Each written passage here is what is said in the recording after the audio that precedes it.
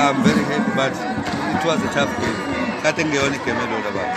Kade ngeyona igame lona kodwa ngokwe-plan nangendlela ekade sitraine ngayo according to strength sabo. Ngobona sibabonile ukuthi badlala. Kodwa kwawukuthi ke sizovala lapha nalapha and then ngenhlalo. Ukwenza ukuthi kanjalo sisi. No 3 points ubaleka kakhulu. Njengoba uyazi nawe ukuthi igame yokuqala neyokugcina yona ebalekile. Ngoba sikwazile ukuthi siwine le game yokuqala, ngicabanga ukuthi nesibili sohlala phansi manje sihlale phansi siplane for the next game Maritzburg ukuthi khona ke singafike senze njani.